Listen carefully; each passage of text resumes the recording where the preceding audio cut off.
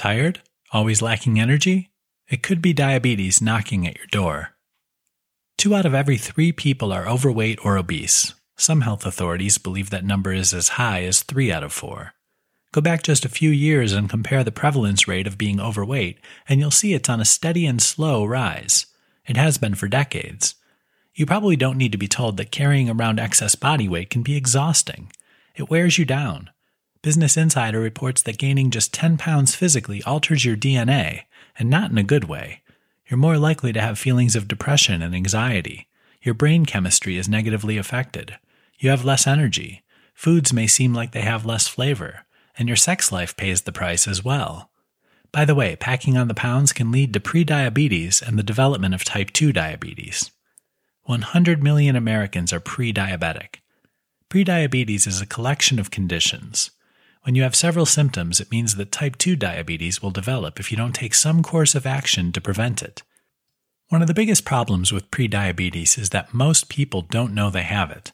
The Centers for Disease Control and Prevention, or CDC, say that over 80% of people with pre-diabetes have not been diagnosed or simply don't know they're on the road to type 2 diabetes. This is not a problem just in the United States. Much of the world has adopted lifestyle practices that are custom-made for diabetes development. A combination of little physical activity, high stress levels, and poor eating habits is globally common. That means that prediabetes and type 2 diabetes, which are both avoidable and reversible, are a problem in most countries. Those conditions might be what's robbing you of your energy. Being overweight leads to fatigue. Carrying around all that extra weight requires energy. The person leading a lifestyle which caters to prediabetes often reaches for unhealthy energy sources as a result. This spikes insulin and blood sugar.